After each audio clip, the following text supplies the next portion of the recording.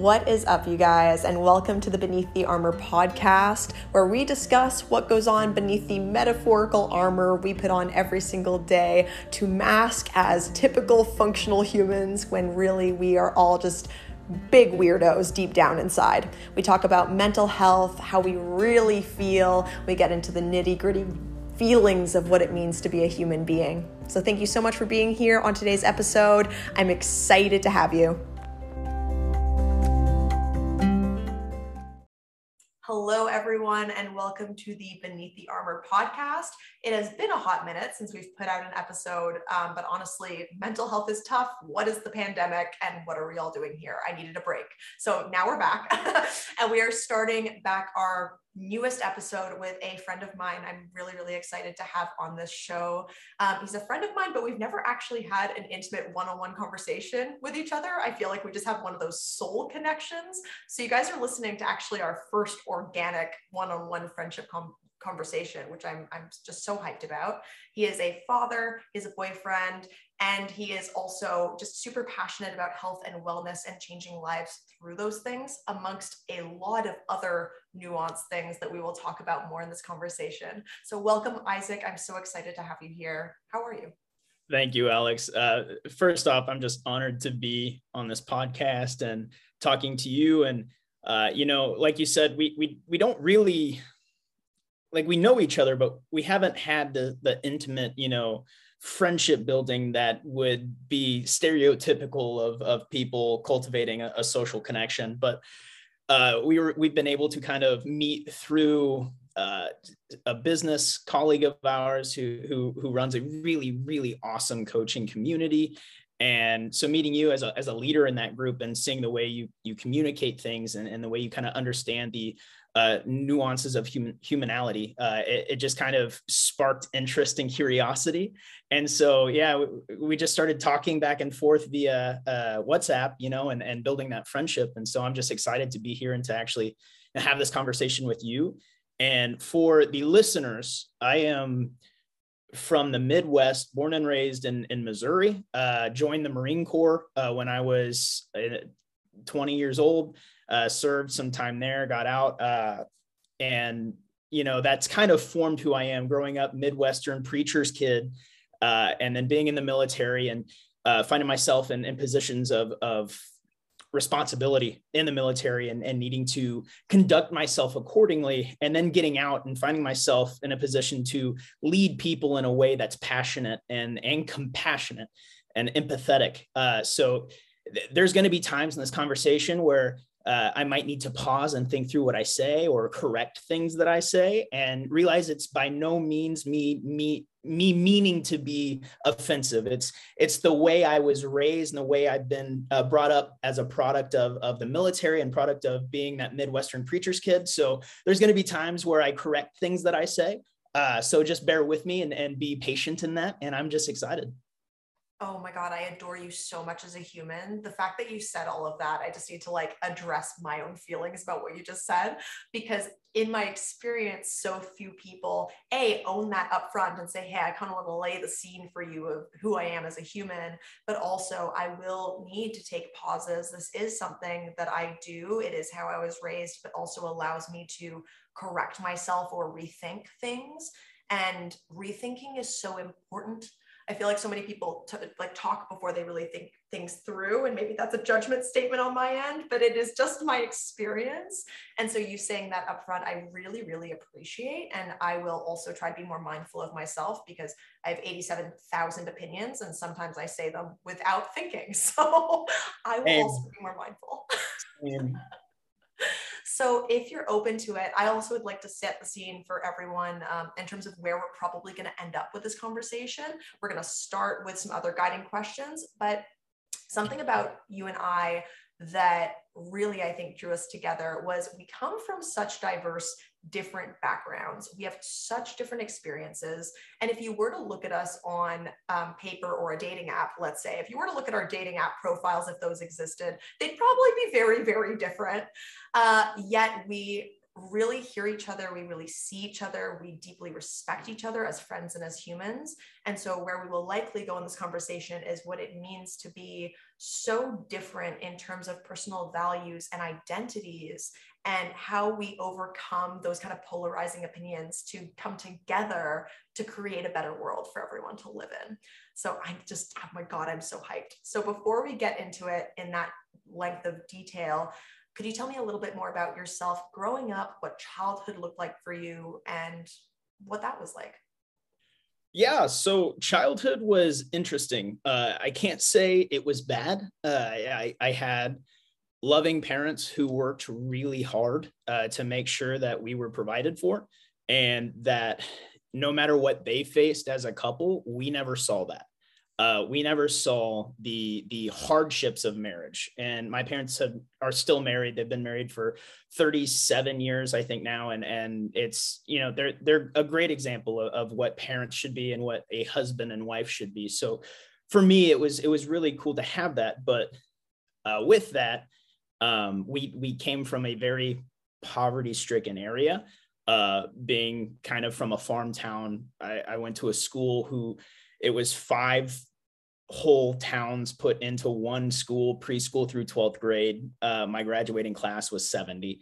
And so it's like we grew up with not a lot. So my parents worked hard, but it was still kind of hoping, you know, we can have dinner tomorrow, kind of, you know, looking forward to the free lunches at school kind of thing. So it was like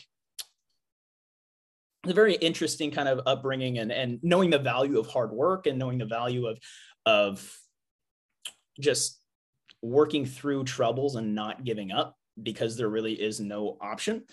And then from there, honestly, like growing up, experiencing a lot of different big life events. One of my brothers, I grew up in my parents were foster parents, so we had a lot of foster brothers in and out. And one of my closest brothers, we actually shared a birthday, and on my birthday, I woke up and he wasn't there.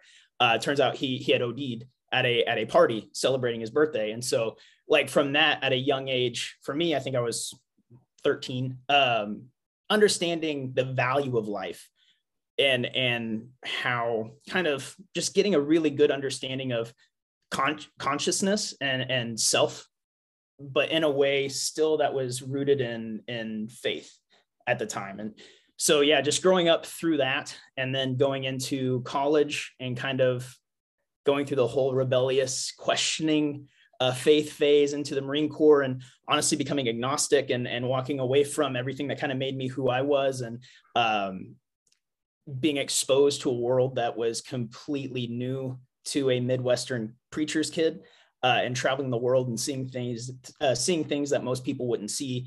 And then, you know, coming back and trying to make a life after that. So it's been a very interesting life experience, but it's been amazing, honestly. And I would say every single experience that most would say is tragic, in the time is tragic, but over time, you tend to learn the lessons from it, and bring away very positive takeaways from bad life experiences.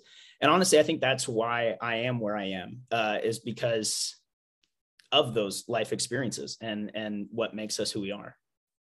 Wow. Oh my God. You have such a beautiful story, and much of that, of course, I did not know about you. So thank you so much for sharing. First of all, that's like a wild ride. Do you mind me asking how old you are? It's contextual. I'm curious. You're fine. I'm 27. Oh my God. So in 27 years, like that's so much. I'm 29, by the way. So that's so much like trauma and experience to have in ultimately what is such a short lifespan.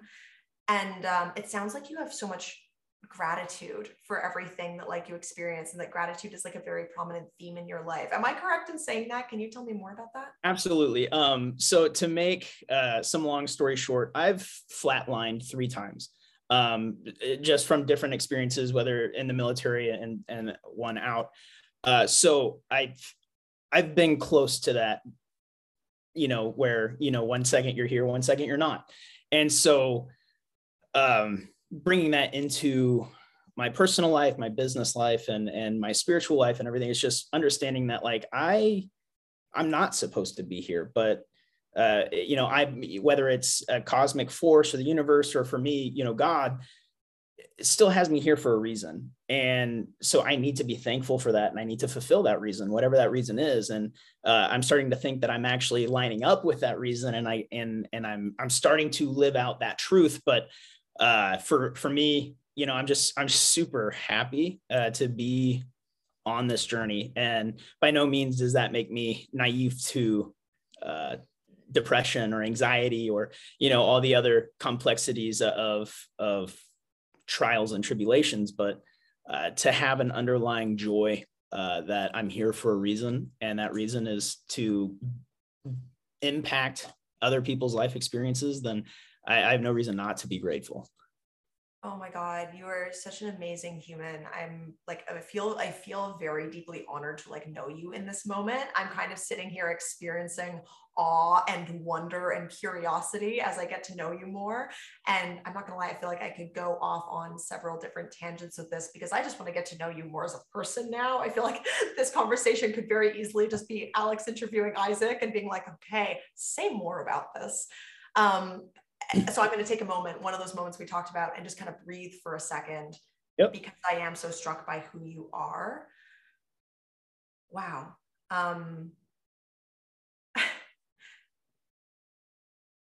Where do I want to go with this? So many people at 27 probably have not had those experiences. Like, if we're going to generalize, I don't want to, because everyone's story is so unique and so different, and I want to steer clear of comparison. But what makes you so special, and again, coming back to like our bond here, is we have very, very different stories. Yet here we are both in our 20s, and we're able to see each other as another human and human first, and like put things that are typically these big dividing opinions off the table completely, to go, hey, tell me more about who you are as a person. I feel like you're so interesting. I want to learn from you, and to like open you up into my world a little bit more as well, because I know you know some things about me, but again, not a lot. I've never flatlined. I've not experienced that. I've never been homeless. I have not been in the military. I have not been like in the Marine Corps or anything like that. What I experienced growing up was a similar parenting dynamic, but my parents are my biological parents. I was not in a foster family. My mom is a nurse. My dad is now a school principal, but was a math teacher and just an academic all around. But I was raised in they were not impoverished, but they were poor. Like we knew the value of $1, and it was like, you grind this out and you work hard for the next day. And hard work was a large part of my upbringing. But I was raised to be the family therapist. My parents had me very young. And at a young age, I learned to appreciate and acknowledge other people's emotions and to put other people's needs before my own. And in tandem doing that, learned to ignore my own needs completely. And as a result, kind of lost control of myself, didn't know why I was so sad and so hurt and so lonely for such a long time, but had an eating disorder at a very young age. Fainted at school on an occasion, and my mom said, did you really faint, or are you being dramatic? Like, that was kind of how I was raised. And then now, like really in the pandemic, I found out that like I am non-binary, I'm autistic. I've known I've been queer since grade 5, but I am like just a rainbow colored, technicolored, neurodivergent human. And here we are. I am a Buddhist, I am non-binary, I am autistic, I was born female, but I am gender curious, and you are Christian, living in Missouri, Marine Corps, like again, on paper, different humans. And so I think what we probably see within each other is this shared experience and shared trauma and adversity, and a respect for what it means to live the life that you lead, and to be alive and be here and be grateful for what you do have, because it has been hard, but there's so much joy in experience and with the life that we have ahead of us. And so, oh my God, I guess my question is kind of like, to anyone listening to this, what would you like the person listening to this to know about their potential life moving forward? What is like a message you would give them that you just find important? Well, I think in the space that this podcast is, it's something that I think is really important. Whether you're Christian, Muslim, Buddhist, agnostic, atheist, it doesn't matter. You know what spirituality you are. If you ask my parents, what's your vision of world peace look like, and they're going to say everyone bows their knee to Jesus Christ and praises.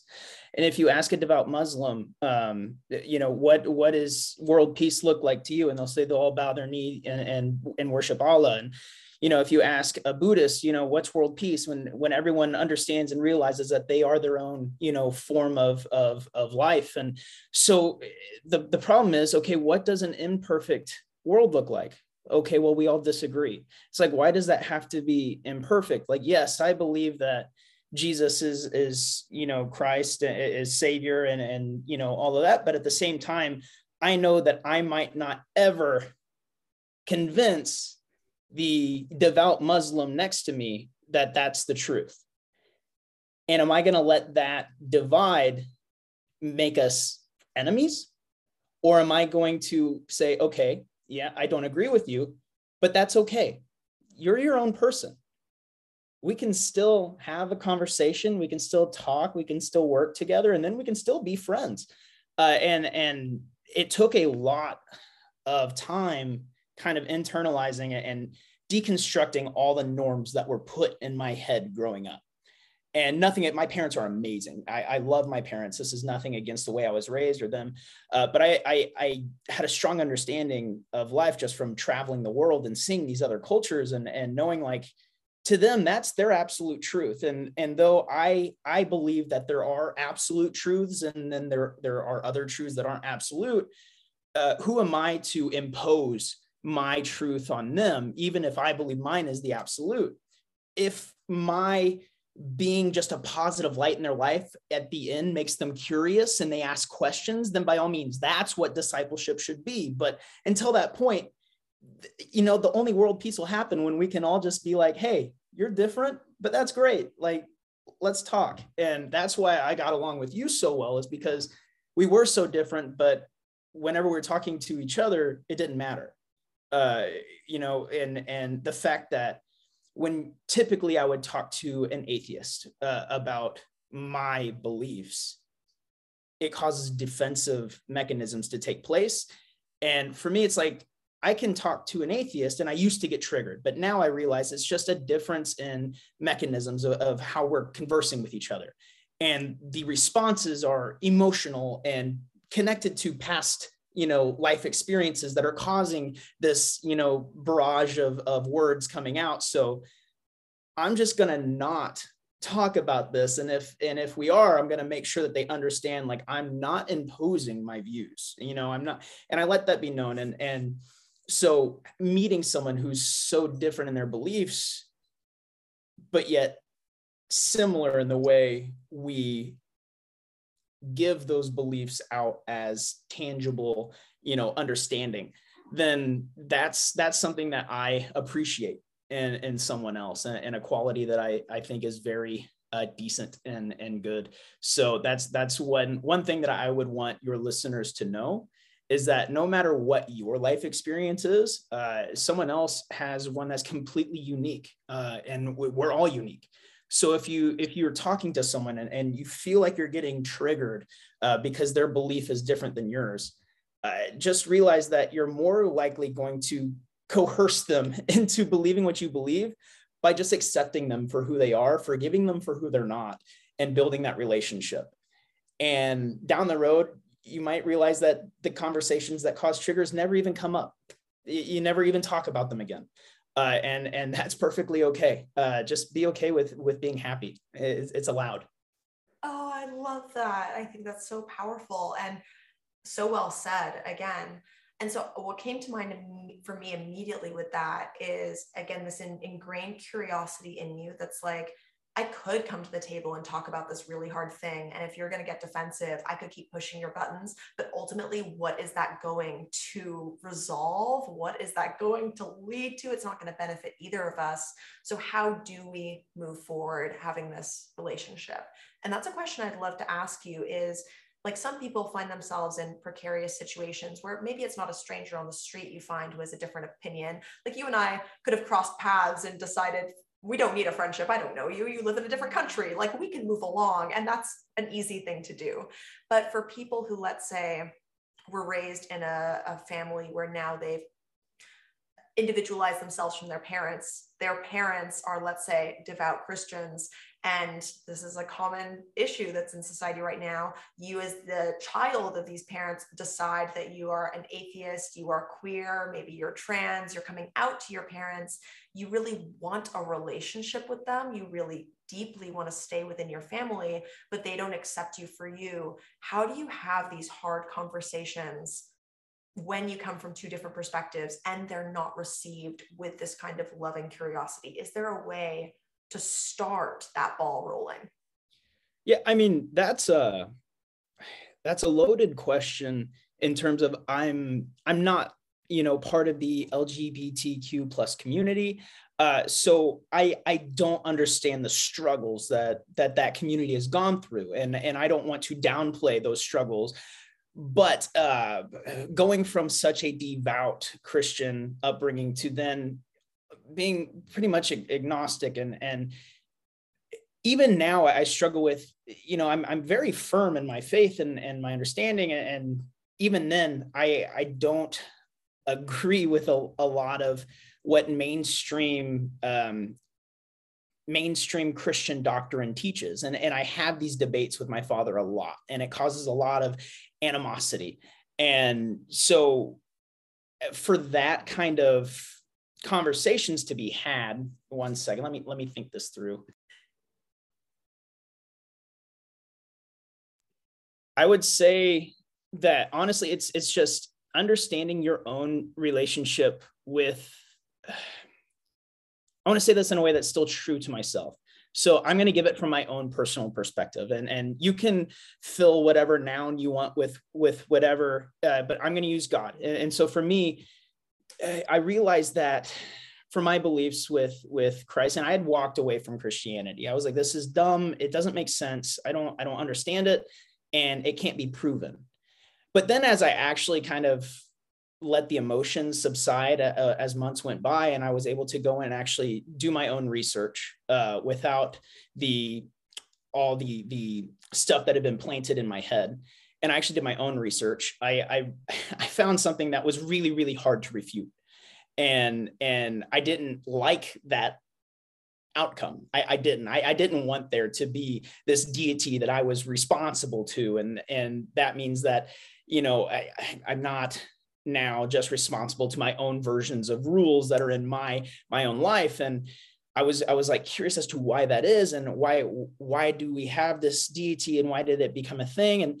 And what came down to is that I kept hearing people talking about, God is in us, like we are our own gods. And I was like, that's not, for me, that's not true. But as I looked into the Bible and I started reading about, how, like, what God really is, who God really is, I realized that they even talk about the Holy Spirit being one of the tandems of God, and that the Holy Spirit is in us. And so our own consciousness and our own conscientiousness is a reflection of that Holy Spirit. And so it made sense. And so that it kind of clicked. And I was like, well, if God is real to me, and he is, or it is, whatever God, form he takes, it was very clear that my relationship with God is my relationship with God. And how I read the Bible might be completely different than how someone else reads the Bible. And that's so evident with all the different churches there are. Like, you look at Christianity, and there's a million ways that Christians interpret the Bible. And at the end of the day, we could go up and God could be like, all of you, but that one were wrong. So it's like, if that's the case, why am I sacrificing my life and my friendships to fit this version of Christianity that one group of people told me I had to act like, whenever there were people in the exact same circle that were different? And so I was like, okay, if I realize that God is his own being, I can't make up my interpretation of God. I can't. So I just need to read and figure that out for myself. And so that helped me go into those conversations with my father and saying like, look, like, I understand where you're coming from. And I get why you teach what you teach and how you've been taught. But realize I'm not the 13, 14-year-old boy sitting in the pew listening to you preach anymore. I've gone through a lot of life experiences, and I was that kid that read Marcus Aurelius for fun. Like I've read Jordan Peterson's 12 Rules for Life like 4 times just because I love the philosophy of it. So it's like when you have that deep understanding of not understanding anything, then it makes you be able to go into those conversations and be like, look, this is what philosophy says. This is what science, this is what neurology and neuroscience says. And this is what it says in the Bible. And honestly, it makes a lot of sense where they connect, but it's just a little bit different than what we've been taught.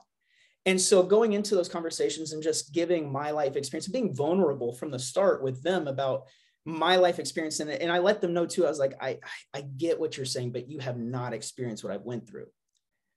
You have not been overseas. You have not seen you haven't walked the streets of West Africa and seen kids with missing limbs carrying AK-47s to protect their family. Like, you haven't seen these things. So you can't discredit what I'm going to say. And I'm blessed to have a father who's very, very patient too. So he can disagree, and we can say we just agree to disagree and still hug each other and love each other afterwards. And so I understand that that's not the case with a lot of people. They don't have the family that wants to try and understand. So with that, it's just going into a conversation with empathy, understanding that, like, say if you're queer and you're coming out to your parents and they just don't get it, realize that their life experience has pushed so much against what it is that you're doing. But we're blessed to grow up, and I'm not speaking on behalf of the community, but we are blessed to grow up in a place where we can have these conversations. There's whole communities of people who are supporting each other in this and helping each other through this. And our parents didn't have that. My dad was a artist, and he has like 2 degrees just in art. And he grew up in a very, very old-fashioned, like, American dream family with 4 brothers, all of them athletic stars. And like, so my dad, and pardon my French, my dad was literally called a faggot and beat up every day. And that's how he grew up. He grew up being told he was gay. He grew up being told that he was this bad person. He was an outsider. He was an outcast. And some of his best friends in the art community are a part of that, LGBTQ plus community. So he's very empathetic to that whole scenario. But it's like, you have to realize that their life experience had so much hate towards this community just because they were different. And it didn't even have to be LGBT. Like, my dad was just an artist, and he was just thrown like that because he didn't fit the mold of what the stereotypical good American looked like. And so whenever we're talking to our parents about these hard concepts, we have to realize that they lived in a completely different world than us. We can't even remember what really our world was like before 2010. Or 2006, when the internet really blew up. Like, we can't comprehend. We can generalize what our past was like, but so now to try and understand our parents or our grandparents and how they grew up, like, we can't. We have to understand that we cannot live their shoes. So they are going to be very strong about what they believe, and it just takes a lot of empathy and a lot of compassion and coming back and showing that you still love them no matter what. And I promise you those walls will break. I promise you those walls will break, because the human condition, that you can rewire your brain. You can, it's possible, but it takes time. And what it takes at that point is having someone in that community, being you, going and talking and loving your parents every day, for it to change a view of a group of people that they really don't know anyone in that community personally. And so for me, I didn't know a lot of people personally in that community. So I was like, I was very quick to just kind of throw it into this comedic relief, of using slurs. And then I started, actually having a lot of friends within that community. And then I moved to California and in the Marine Corps. And started up my training company, in which like half of my clients were a part of that community. And just seeing such nice, amazing people that just loved being people. And so it was like, how can I not love people, especially when, I mean, Jesus was best friends with prostitutes and drunkards and all the religious leaders, the Sadducees, the Pharisees, the ones who actually made the rules, that implemented the rules of the church. Jesus was like, those guys aren't cool. Like, no, I don't want to be with him. So we have this upbringing that focuses so much on the rules and the you have to be this way, you have to act this way, you have to give this much, you have to do this. And then, but they're all teaching from a guy who was literally like, screw all that. Like, be different, be unique, be you, love everybody. And so I'm like, I'm going to do what he said in the root of the word of just love people. And so, yeah, just a long-winded answer to your question. Sorry, I'm rambling. I get so passionate. I get so passionate about this because we all deserve a good life experience while we're here. And I believe that I get to go somewhere amazing after this. And I pray and hope that, as many people come with me. But at the end of the day, some people aren't. That doesn't mean that they have to have a bad life experience. That doesn't mean I have to wish on them death and destruction their whole life. No, I want them to live a happy and amazing and full life. So just go into the world and meet people with empathy and compassion, and understand, like, you can still be your true authentic self without showing 100% all the time, because our true authentic selves can be too much for people who don't genuinely know us. And I think that's another huge lesson that should be put out too, is that it's great to be vulnerable and authentic, but understand that sometimes we can be a little too much for people who haven't been trained to understand the way our emotions work. So be empathetic, be patient, be kind, be loving, and just consistent. Oh my God. And please, by the way, I love your passion rants. Never apologize for that. Like, I feel like just tailoring off what you just said at the very end there, I have right beside my bed, it's actually a gift from a friend of mine, which I'm so grateful for, is a handwritten picture of a Glennon Doyle quote that you will be too much for some people. Those are not your people. And when you apologize for ranting, I want you to know that, like, I am your people when it comes to passion rants. I am very verbose. I have like, oh man, yeah, like, this is wonderful. Please rant about everything. And that was so beautiful. And there's so much in there that I think is valuable for so much of the world to listen to. And I completely agree with everything you're saying, again, as someone who is a human just like you, and someone with some very different identifying qualities. And it's beautiful how we can come to the same table and be like, yes, yeah, we have a responsibility as humans to show up with empathy and care and compassion. And like, I call it a temporary divorce. Like, I temporarily divorced my parents a couple of years ago, and it wasn't from a place of hatred. It wasn't from a place of malice. It was literally from this space of, I'm recognizing that I am individualizing to the point where you are not currently my people. I want you to be, but while I take myself out of that, like, angry, ragey, like, older teenager headspace, I've got to take care of myself, and I can't talk to you in a way that's calm and compassionate. I don't have those skills right now. So I have a responsibility to take space from you while I sort out my feelings, so I'm able to come back to the table and us have this conversation safely and with care and just like mutual hearing and listening and love. And everything that you said reminded me so much of, I feel like most people have heard this now, hurt people, or like heal people, heal people. And equally in the same breath, a mantra I will go to my deathbed on is, your trauma is not your fault, but it is your responsibility to heal and be aware of. The things that happen to us that are harmful and tragic are brutal and painful. And I think you and I are on the same page, where we as humans will never invalidate anyone else's experience. That is your truth. That is your life. That is what you have experienced. If you say you're hurting, I believe you. Absolutely. And in the same breath, just because you are hurting, that does not give you a right to turn around and flip that hurt onto the next person you come across who triggers you. And I feel like so much of our community lives in that space of the, I've been hurt and now this hurt has to go somewhere and be projected out at others. And rather than doing that, I wonder how we can start. And I think the world is slowly getting there, but I wonder what more concrete steps can be made for us as people to show up and go, just because I've been hurt, that doesn't give me a right to hurt other people. And how do I heal myself? And what do I do with this experience that I've had? How do I work through this? What support systems do I have? Who is my chosen family? Like, how do I sit in these feelings and feel cared for and find safety again so that I can move forward without that trauma being projected at others? Because ultimately that's what our parents did. That's what people in those lives did. They just didn't know. They had no idea what they didn't know.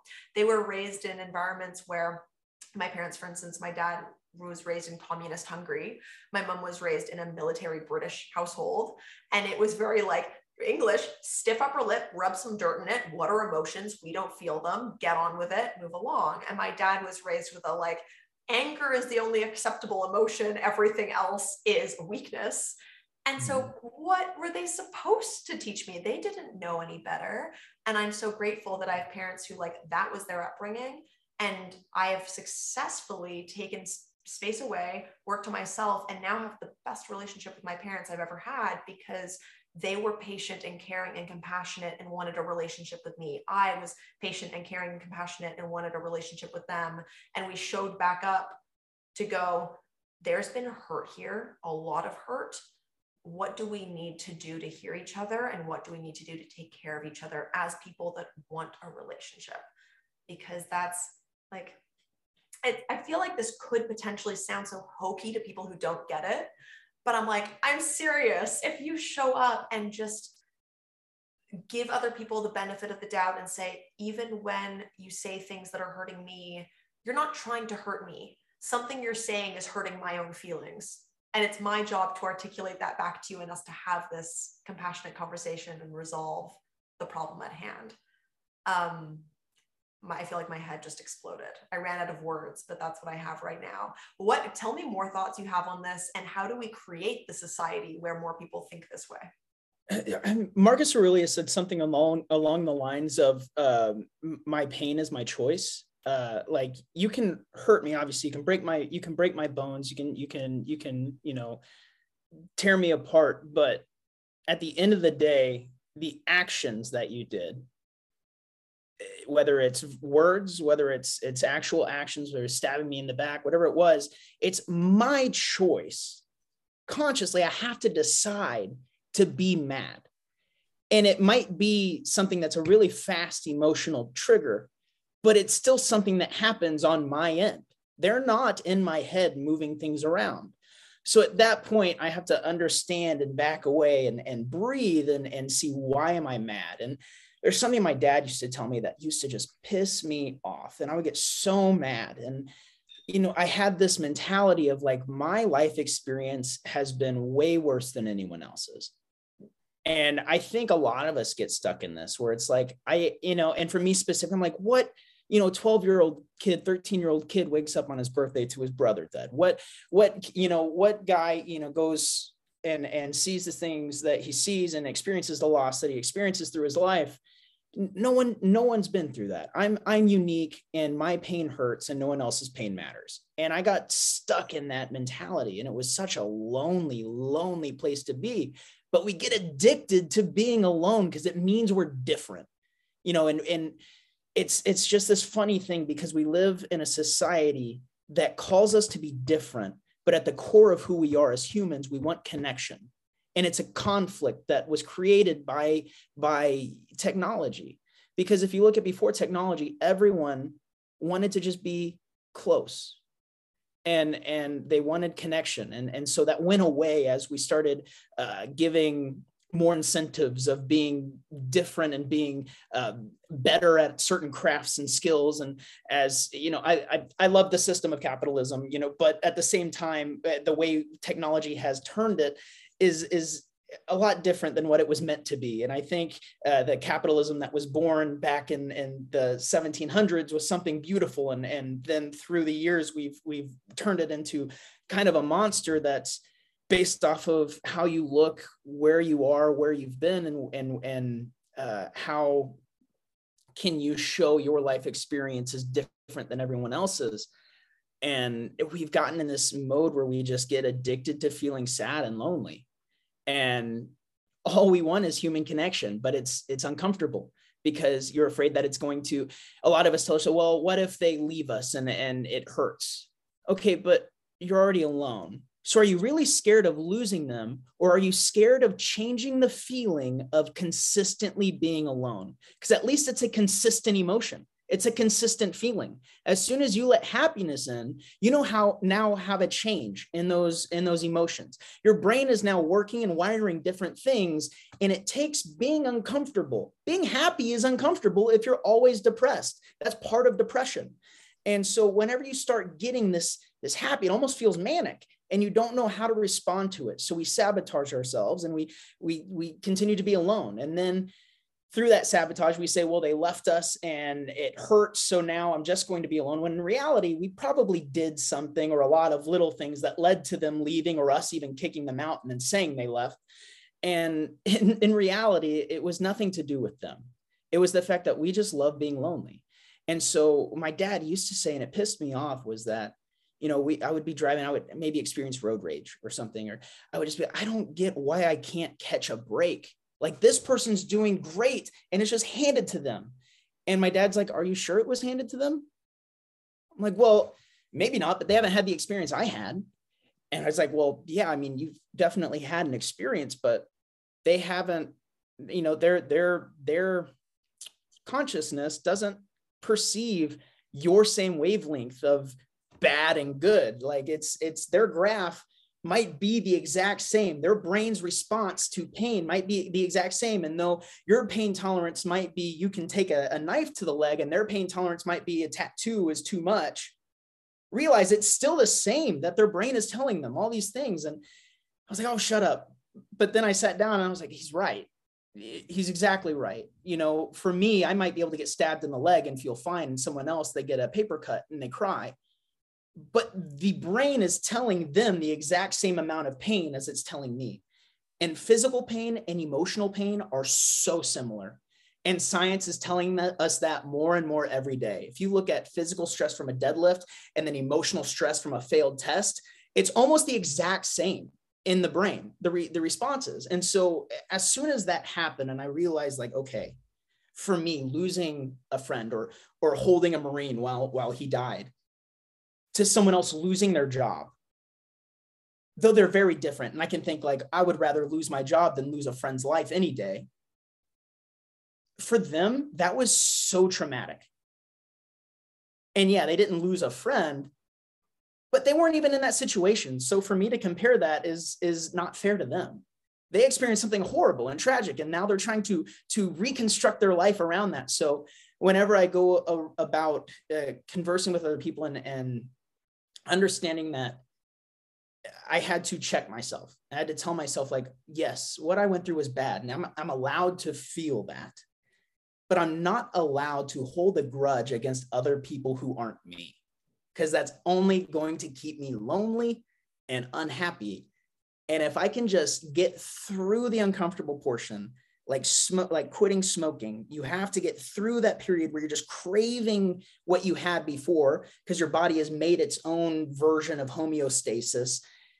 If I can just pull myself out of that, allow myself to love and be loved, then eventually it won't feel weird. And I just have to keep doing it. I have to show up for myself. I have to be consistent with myself and love myself enough to not move backwards. And so I did that, and it was really uncomfortable. And it took a lot of mess ups, a lot of hiccups, a lot of heartbreaks, a lot of friends lost, and a lot of friends gained. And then a lot of new opportunities showed up, and a lot of new friends showed up, and a lot of self-love showed up, and a lot of self-talk, positive self-talk showed up. And it was like, you could tangibly see, looking back at even just the content I've made and the blogs that I've written and the articles I've done and the teams I've joined and the teams I've created, you can see the shift. And I'm a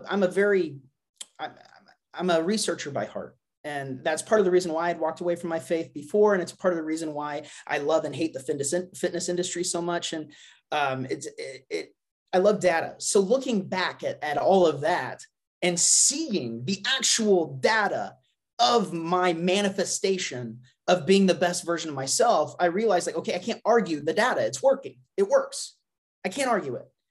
And so, and that just came down to it. Like, I have to quit being unique in my pain and instead be unique in my strengths.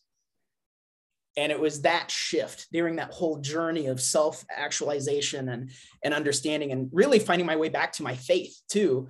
And that was a huge part of it. I can't even really put words to how powerful that journey is. Oh my God, I'm stimming. I'm so excited. You just put into words so much that I feel. And also as a researcher, I just had a nerd out over here. Side note, as being the researcher that I am a qualitative researcher. That is my background. I collect stories. I collect humans' experiences and store them in my brain and create patterns to share with the world. And so you saying that, I'm like, yes, like I feel the same way about my experience. And I'm curious for you because I have friends who are like, I'm on my self-growth journey. I'm on my self-actualization journey. Everyone, it starts differently for everyone, but this is a question it's been keeping me up at night.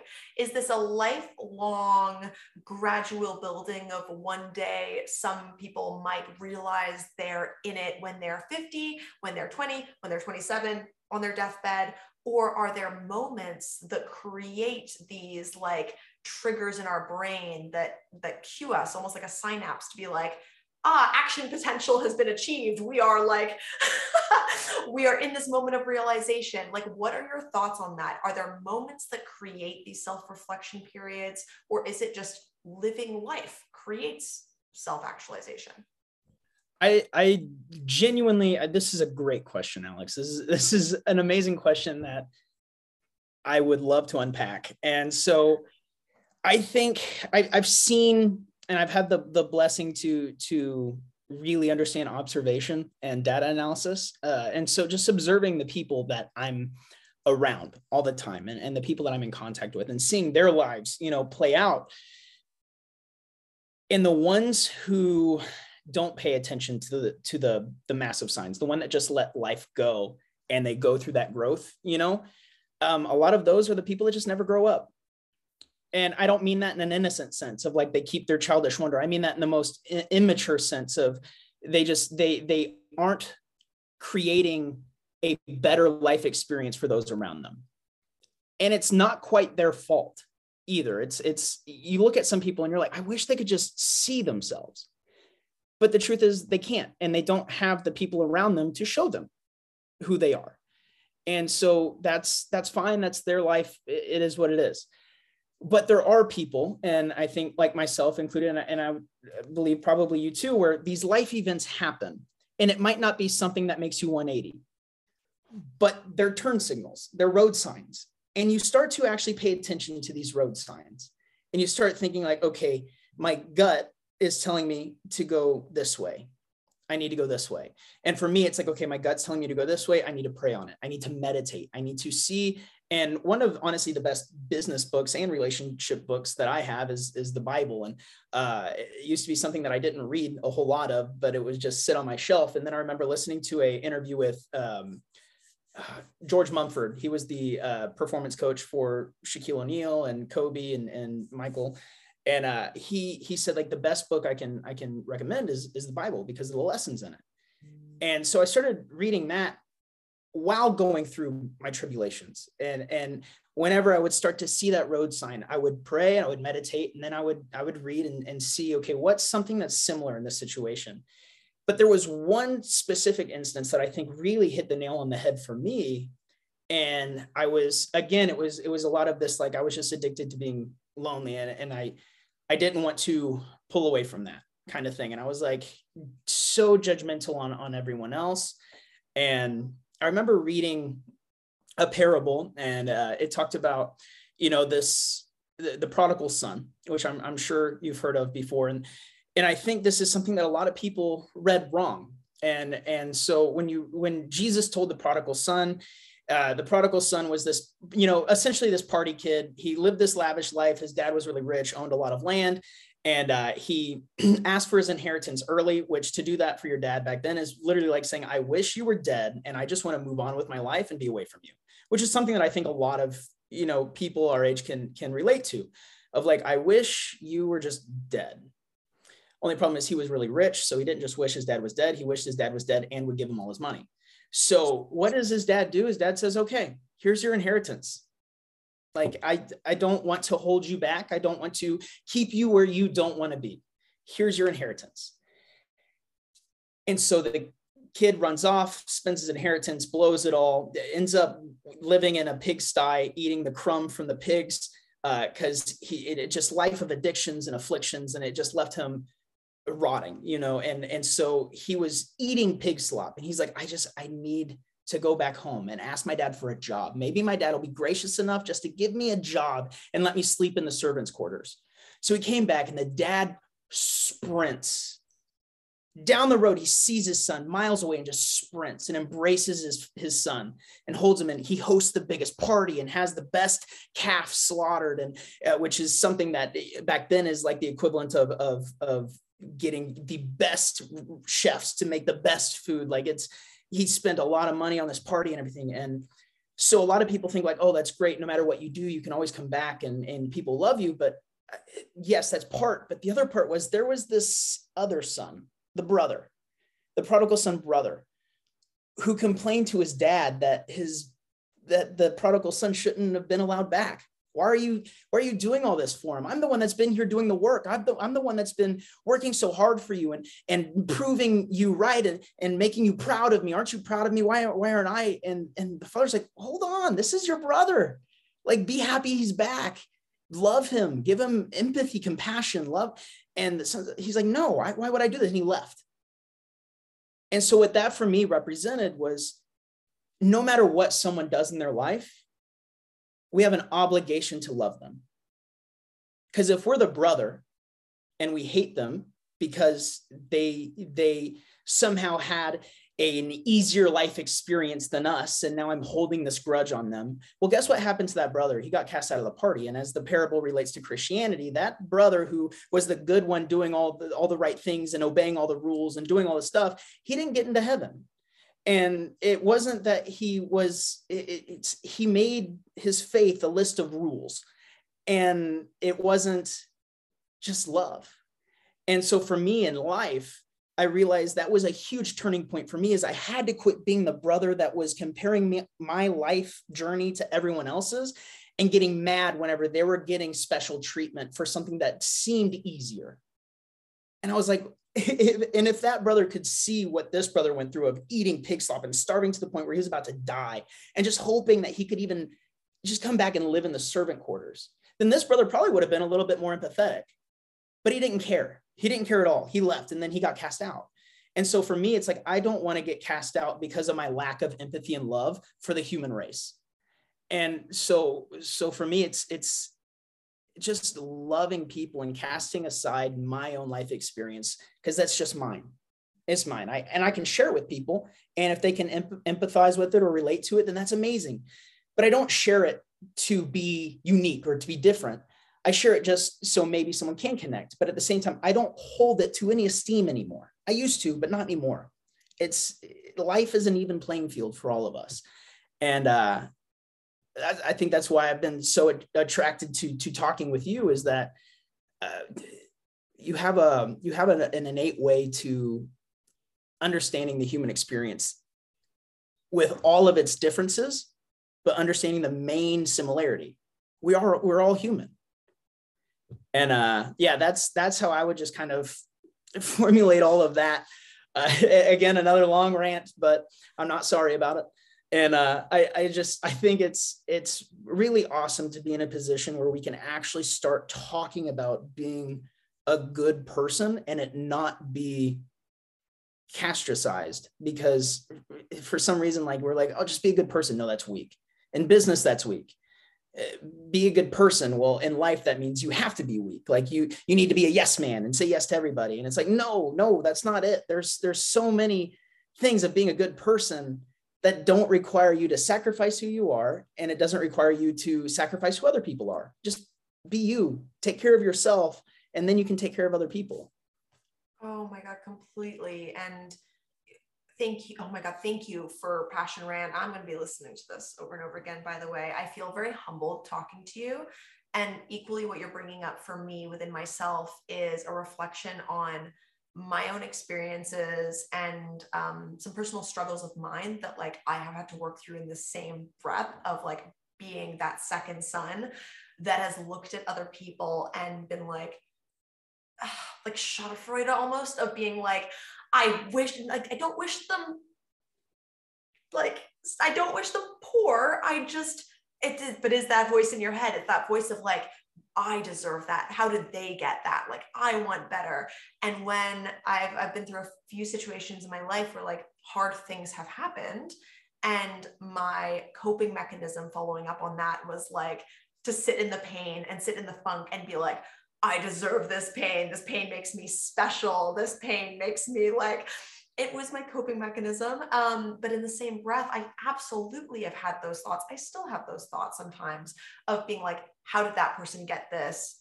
They don't deserve it. Or not even they don't deserve it, but I deserve it. Why don't I have that? Why aren't I like that? And we have to be aware of those thoughts inside our brain and bring ourselves out of them. And something that changed my world, it flipped my head upside down, because I very similarly was always like, I'm a good person. I spend my whole life loving and caring for other people. Like, why do I think the way I do? Why don't these things happen to me? And someone, it was actually my best friend's mother, once said to me at dinner, I, in therapy, learned that I'm working through this, but have coping mechanisms that include people pleasing, perfectionism. I was the yes person. Like, the yes person was my identity because I knew that being a good person was important. So I was like, I know how to solve this riddle. I am going to be the best person who only ever takes care of everyone else. And that didn't solve the problem. Quite the opposite. It harbored all this resentment inside of me and all of this anger and bitterness that had nowhere to go, because I didn't know why I felt that way, because I was shaming myself for feeling resentful for taking care of other people's needs and not my own. And my best friend's mother over dinner one night was trying to help me with something. I can't remember what it was. I kept offering her help. And she was like, yeah, I'd love your help. No problem. Great. She offered me help. And I was like, oh no, I'm good. Don't worry. I'm great. No problem. And she deadpan looked at me across the table and said, do you get joy from helping other people? And I said, yeah, I love helping other people. And she was like, so why would you be so selfish to not let someone else have that same joy and help you? And it ruined my life and changed my life in the best possible way, because I think there will be people who listen to this who are like me and a past version of myself who go, I'm the good person. And this is so validating, because they're like, well, I'm doing all the good things and I'm caring for other people and I care and I'm good and I'm empathetic. And empathy without boundaries and empathy without self-love is not empathy.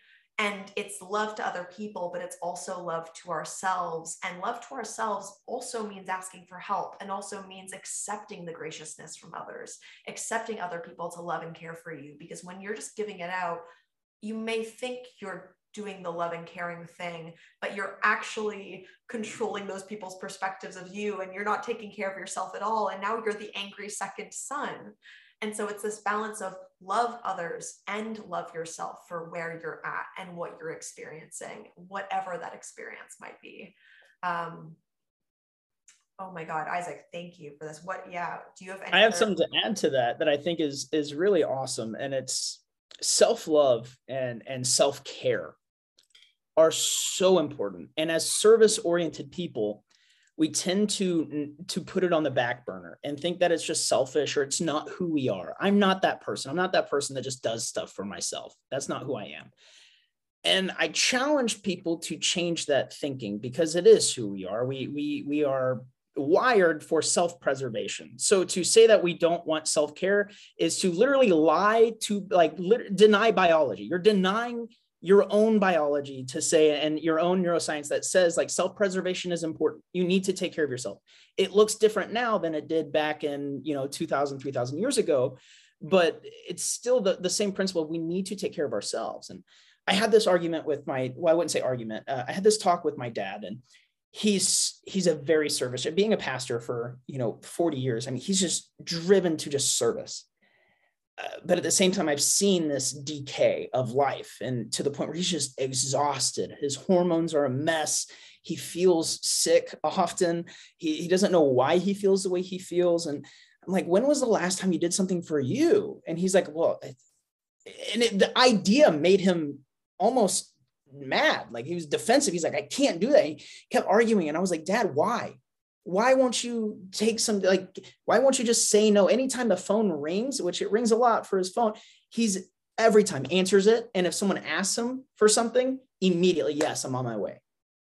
And it'll disrupt everything he does. His entire workday for his actual, 9 to 5 job will completely, it's gone. Like sorry, I'm leaving, and he'll throw everything to the side to serve anybody who asks him.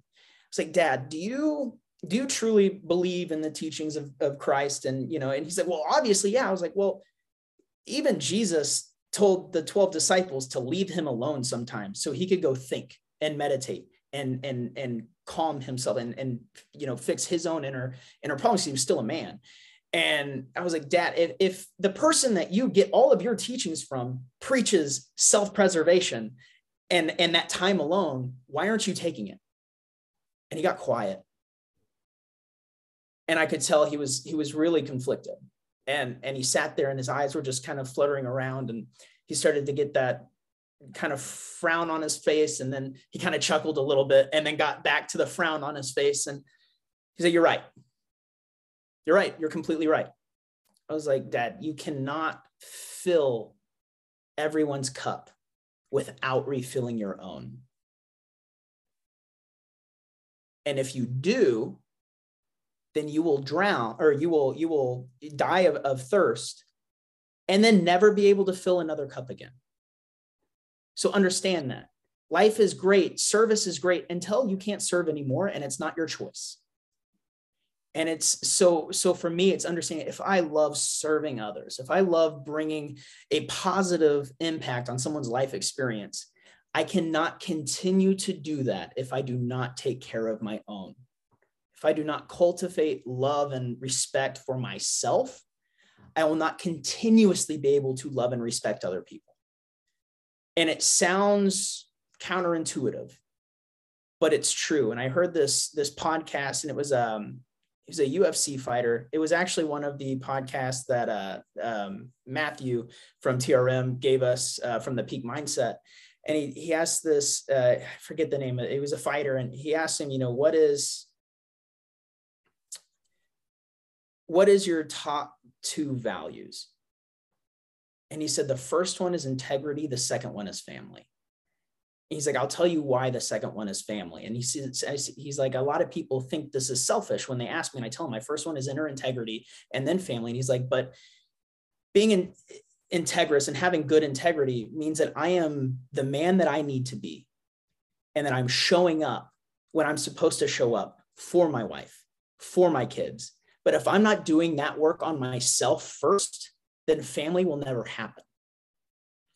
And that is like, it's so true. For me to be the best dad I can be for my daughter, for me to be the best boyfriend I can be for my girlfriend, Peyton, for me to be the best friend I can be, for me to be the best coach, the best mentor, the best leader, it takes understanding and having that time to work on myself.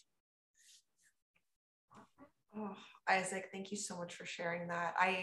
I think just the absolute world of you. I think you're an amazing, amazing human who is and will continue to serve others and spread so much joy and light, but also just has the most beautiful messages. And the way you speak and the way you share stories, by the way, is captivating in like such a genuine, beautiful way that I don't experience very often.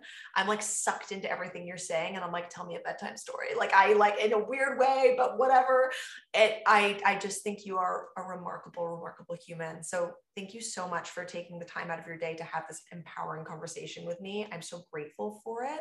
I would love for you to share, for anyone listening to this, if they want to reach out to you, connect with you, and learn more about what you do, where can they find you? Yeah, I'm on Instagram as the Prolific Professor.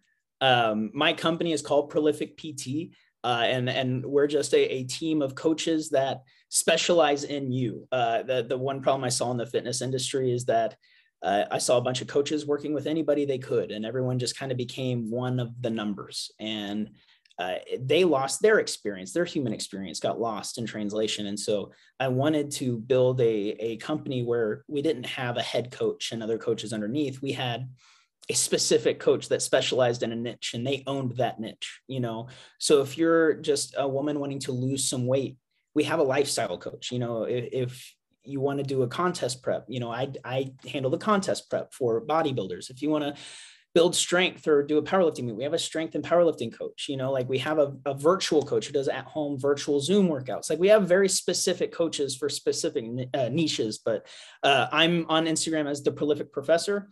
And from there, you can get links to everything else. But yeah, that's how you would best get a hold of me, or email prolificptf@gmail.com with any questions. Amazing. Isaac, thank you so much. My heart is so full right now. And thank you again for this beautiful conversation. I'm so grateful. Thank you. I'm just honored to be here.